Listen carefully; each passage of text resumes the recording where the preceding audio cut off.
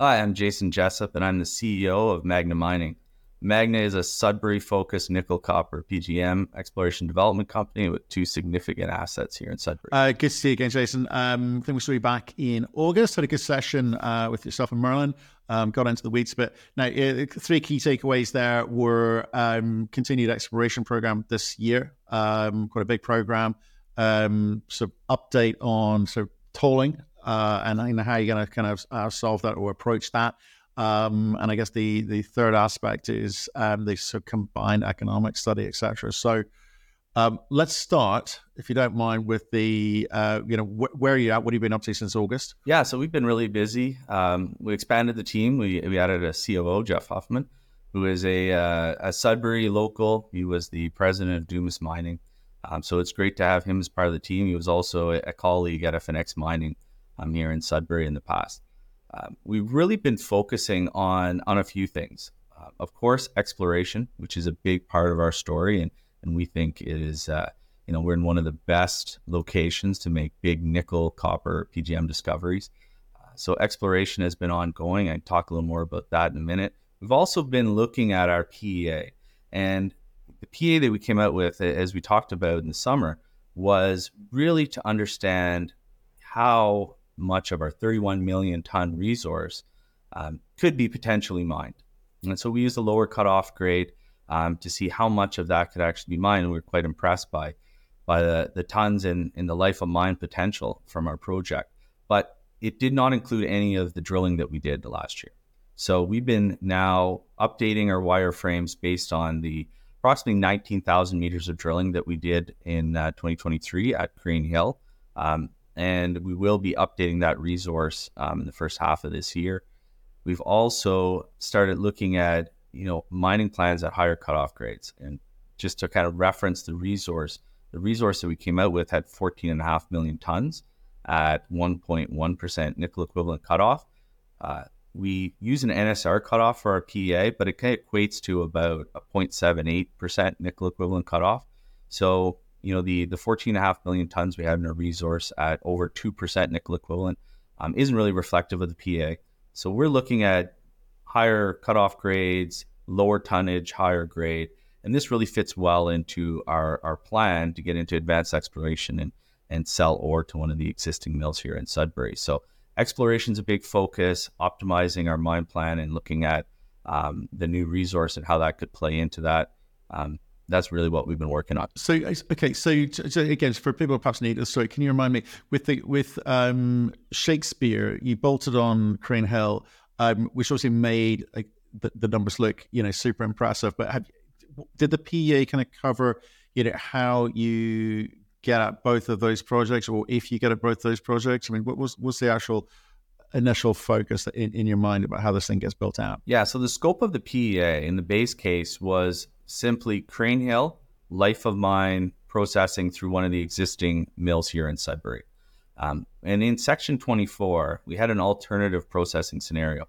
So just to test and to determine whether it was worthwhile to do another technical study to combine the two projects, we just ran the numbers looking at if we were to truck ore to a future mill at Shakespeare and use the same processing costs that we had in the feasibility study for Shakespeare in 2022, what would that look like? How would that change the economics of Crane Hill? And it did have a very positive impact, adding about an extra $280 million NPV. So that gave us some evidence that, it's worth exploring in a technical study how we could combine those two projects. So as I mentioned, right now what we're looking at doing in our focus over the next 2 years is to work on getting advanced exploration started, start shipping ore, and our closure plan that we've amended, we filed, and we hope to have all completed and approved in the coming weeks, outlines 400,000 tons that would be part of our advanced exploration. So that would be the initial start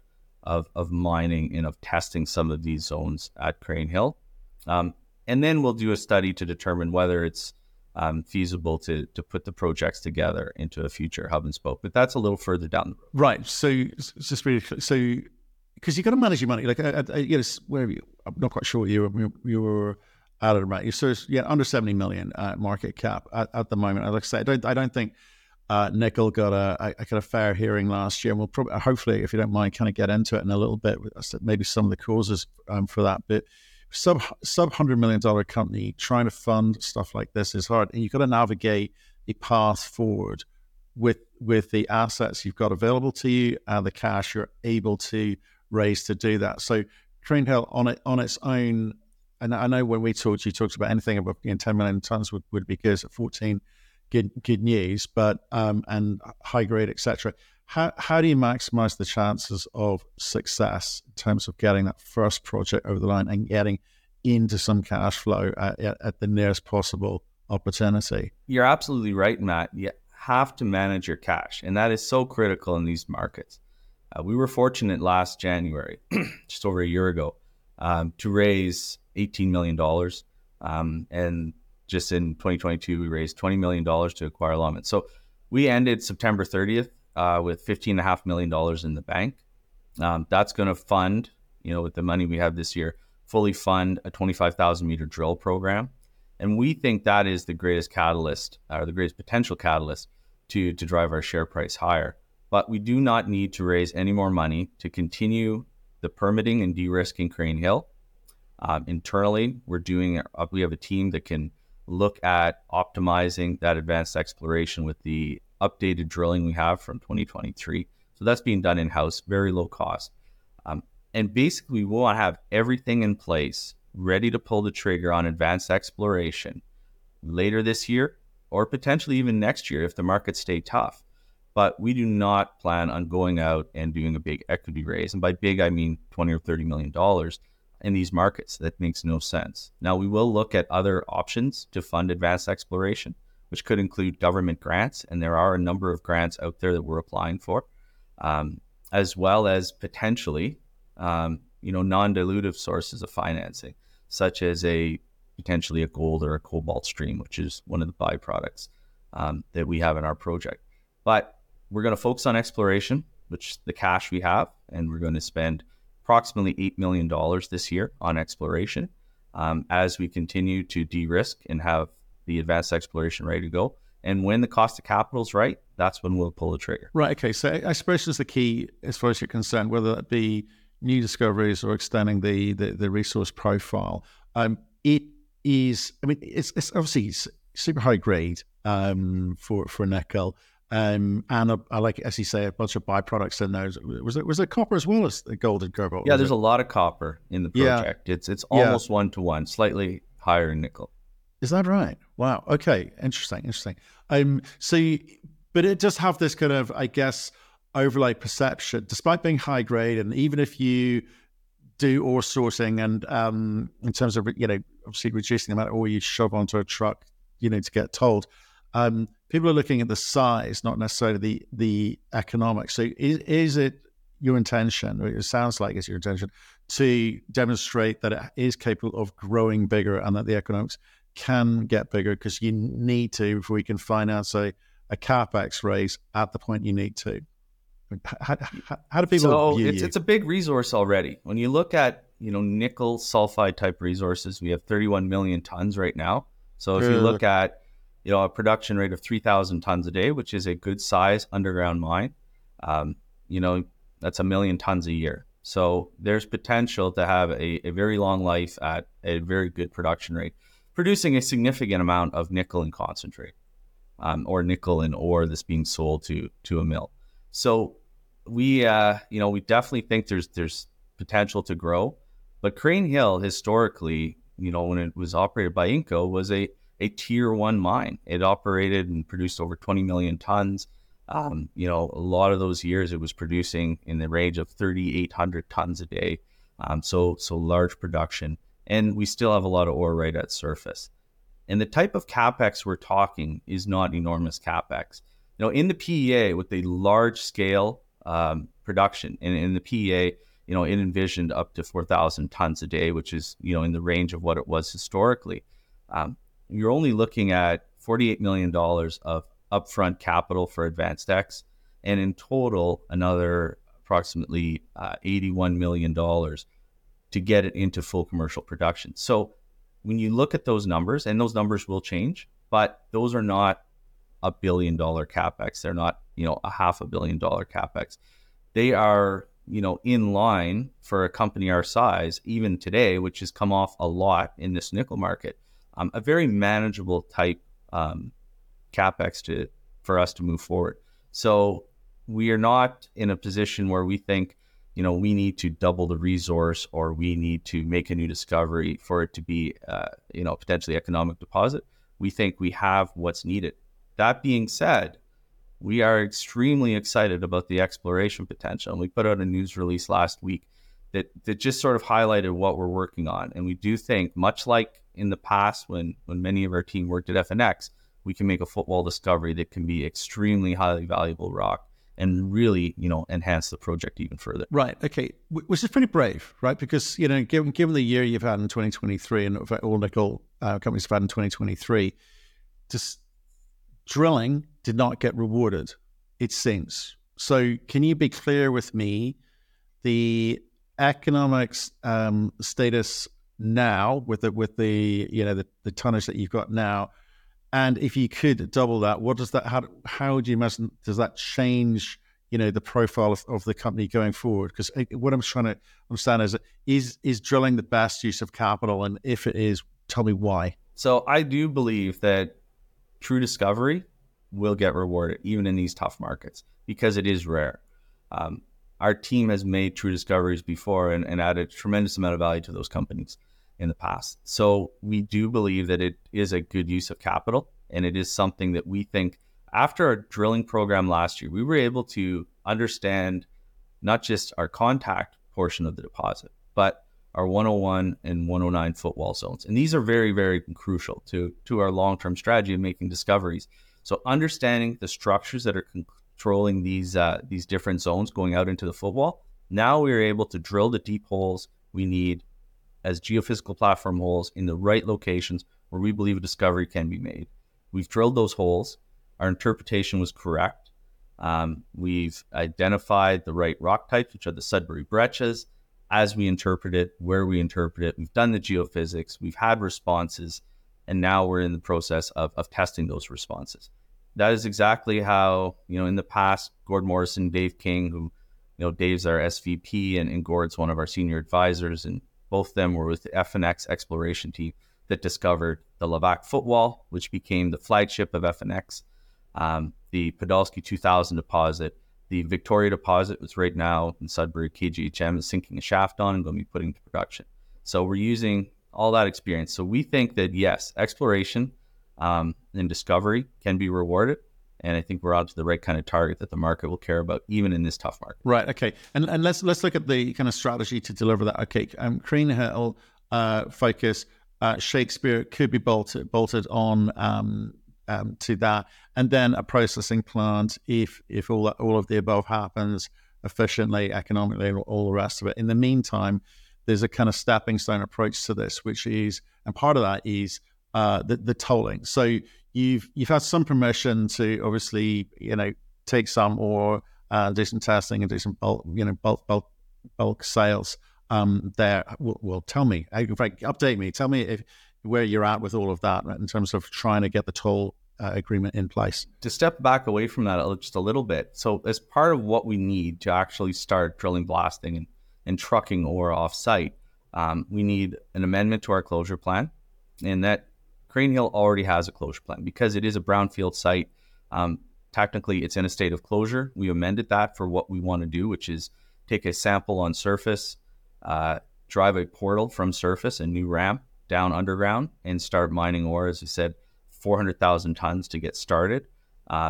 And those amendments are been submitted, been reviewed, and again, we expect to have that filed and approved within weeks. Then we need a permit to take water, to dewater the mine. That was submitted last summer. The water would be treated through an existing water treatment plant and discharged through an approved discharge point that Vale currently operates. So that permit was reviewed.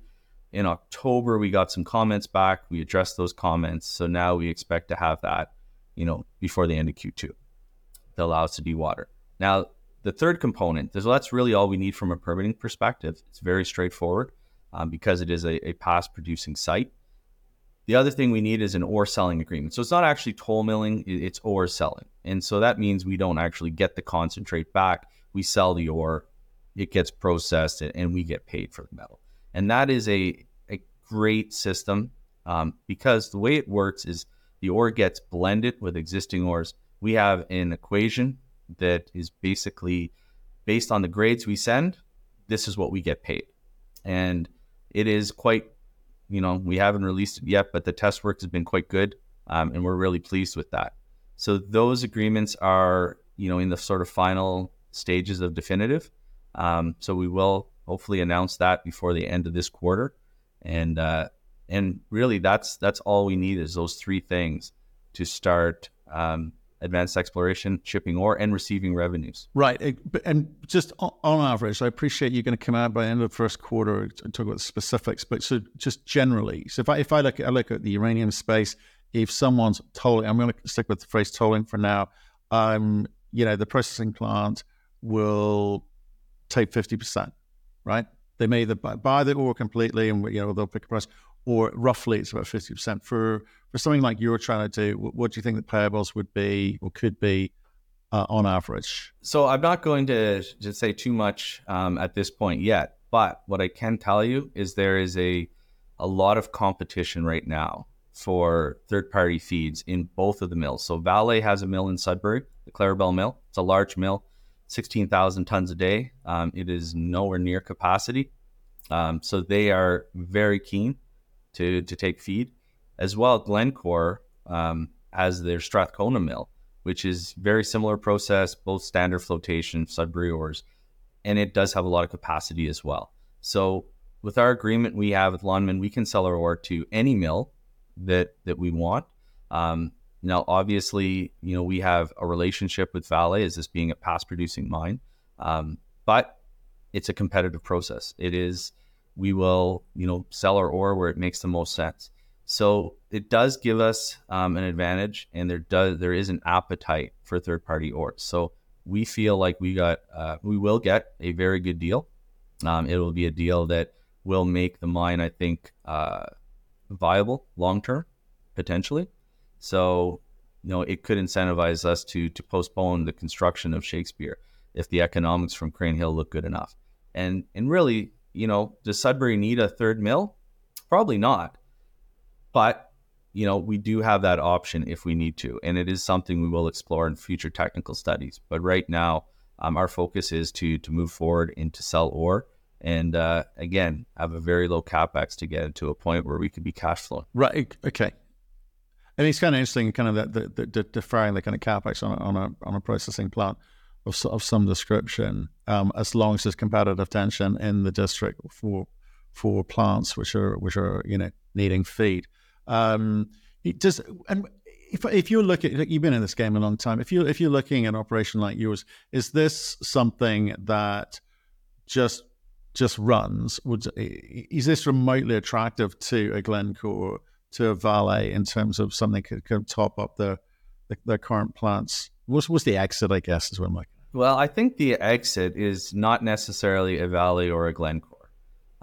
There's certain challenges that Vale and Glencore have. They have, large structures as far as the way they're organized corporately and at their mines.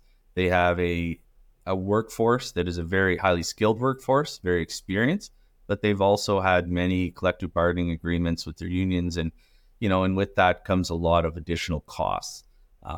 I think that the majors like Glencore and Vale here in Sudbury look at us as an option for certain deposits that maybe don't make sense to them to be processed, where they end up with the metal units, which ultimately is what they both need. They need the metal units to fulfill contracts and for growth. They don't necessarily need to mine the deposits. Now, what I think makes us very unique, and in the future, the reason why we will be acquired someday, we have a lot of growth to do before we consider that. But in the future is we do have the ability to build a mill at Shakespeare and produce our own concentrates, where we would own currently 100% of that offtake. So if a mid-tier or another major wanted to have a footprint in a world-class mining camp like Sudbury, Magna would be that that stepping stone to get in, where they could have, currently what we have is over 50 million tons of indicated resource that could be processed through a future mill with a relatively low capex. Our feasibility study from 2022 estimated the Shakespeare capital costs at 233 million. So for a mid-tier or major, very low cost entry point to start producing nickel and copper concentrates. So I think that is a very key point, and a reason why Magna may be taken out in the future. Right, okay. And just looking back on what you'd be shipping, ore sorting, I kind of mentioned it earlier. I mean, is that something else that you're looking at? Because I'm not, I'd love you to kind of explain in terms of how your ore gets blended with other ores, and therefore perhaps they would have a view on how much ore sorting, because you want to reduce the trucking costs, obviously, but at the same time, it may not suit the other party's needs. Yeah, ore sorting is a really interesting technology, and it is something that we're looking into, and we've done some preliminary test work on, and we see that especially our contact ores, our primary sulfide ores, make up over 80% of our current resource, would respond very well to ore sorting. And it is something that could help reduce trucking costs. It could help reduce also the milling cost, that processing cost. The more metal you're sending in every ton of ore, there's definitely a benefit to that. So it is something we're looking at right now, because generally when we look at a higher cutoff grade, similar to what we had in our resource estimate, so that 1.1% nickel equivalent type grades, it is high enough grade. You don't necessarily need to do that. But I think what it does do is it allows us to continue to mine more mineralization, especially when there's adjacent stopes to what we would mine that are lower grade, and it's almost opportunity ore that can be run through an ore sorter and upgraded, and that could extend the mine life. But currently we're just doing those studies. It's not something that we need, but it is an interesting technology. Right. Okay. Because ore sorters themselves aren't exactly, well, not too expensive, are they? So yeah, there's one mine in Sudbury that's using ore sorting right now, and we've looked at it. We've toured the site. We have a pretty good understanding of the operating costs, and yeah, the capital costs aren't huge. So it is a nice potential bolt-on once we get up and running. Okay, fine. Right, let's go back to share price 2023 nickel. I think the general consensus from retail looking in, and so therefore it must be true, is that Indonesia is going to supply all the nickel that we need. And what's the point of even trying out here in the West? How do you feel about that? Yeah, it is it's interesting times for nickel, and how quickly things can change. And, it's you see all kinds of headlines right now about how much nickel will be produced in Indonesia and what that's going to mean. And it is reminiscent of other times in the nickel market. I've been in this business and really living in Sudbury, working most of my career in the nickel business. I remember back in 2001, I was working at Inco at the time, and nickel got down to $1.76. And I remember having a meeting at the mine where we were telling workers that, nickel hits $1.60, we're laying off, and everyone thought it was going to $1.50. Bad times, and then it rebounded quickly, and it was over $2.50 in no time. 2008, after the financial crisis, nickel dropped down below $4, and doom and gloom. It was the end of the world. Equity prices went along, to the tanks too, and then in 2009, a huge rebound, which was great. But more recently, back in 2017, I remember going out to look at nickel projects, and that's when Magna acquired the Shakespeare project. Was in February of 2017, when nickel was right around $4 again. And we went out, we bought Ursa Major, acquired Shakespeare at that time when everyone was turned off by nickel. And I remember going out and marketing. After we closed that deal, we owned the asset. It had permits for a 4,500 ton per day open pit mine mill and tailing storage facility, had a historic resource, had a lot of good technical work done in de-risking. In Sudbury, we were raising money at $1 million valuation, at next to nothing. And I remember people telling me nickel will never go ever above $5. There's too much nickel coming out of Indonesia, and it will always flood the market. It will never go above $5.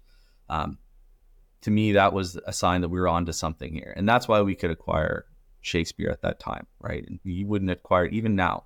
So I think we're sort of in one of those low periods right now. There seems to be some support for nickel at around $7.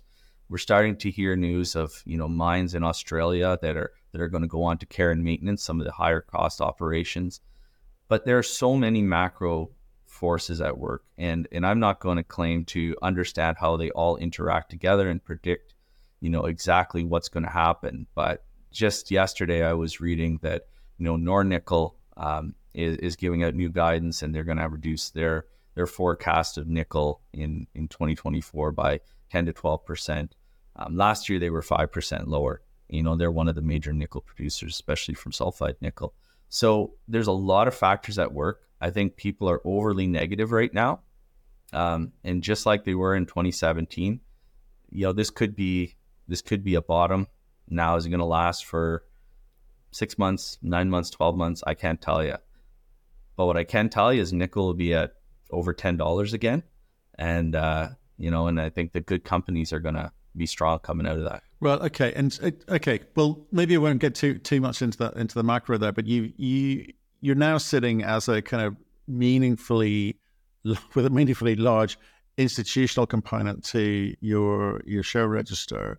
For a small company, that's pretty impressive. I mean, can I just be clear about how you term institutional versus retail? How much they need to deploy, or how do you define them? Yeah, so institutional is really, funds, and we have some major funds on our registry. Some of the big mining funds that, I think we're quite fortunate that they look at our company to do their due diligence, and they see a real company with a real business plan.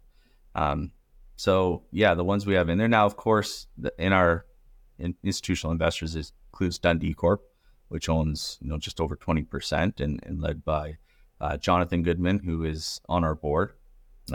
But we also have some other big funds in there, and some of the typical ones that you would expect to see in a mining name. Right, but they continue to hold through this kind of difficult period. There was no sort of offloading. They understand the thesis for nickel. I mean, nickel, we need to be clear again, for people new to this, nickel is 90% of it goes into the stainless steel market. So it's not all about electric cars and future predictions for electric cars. Even, mind you, so, I think they were up 43% across last year. So I don't think even the electric vehicle story of their demise is unfortunately not quite true. But nickel markets, for us, your institutional shareholders is an area that they want to be in and they want to continue to be in. Absolutely, and we try to reach out regularly to our big institutional investors and keep them updated on what we're doing. And what the feedback we've been hearing is, they believe in what we're doing, they understand, they're supportive, and we're starting to hear where there's interest at these levels to put more money, to deploy more money, when and where available. So we do think that it is it's still a commodity that at least the institutional investors that have invested in us are looking at. And I think that, they have sort of seen interest in value at these levels again, despite sort of the sentiment. Right. Okay. Well, look, Jason, good to catch up. Nice to see the project advancing. Nice to say, you're good for cash for this year to kind of focus on what you think is important, which is the exploration component here. I will look forward to hearing updates on the rest of it as well. So stay in touch, okay? Absolutely, Matt. It's great talking to you.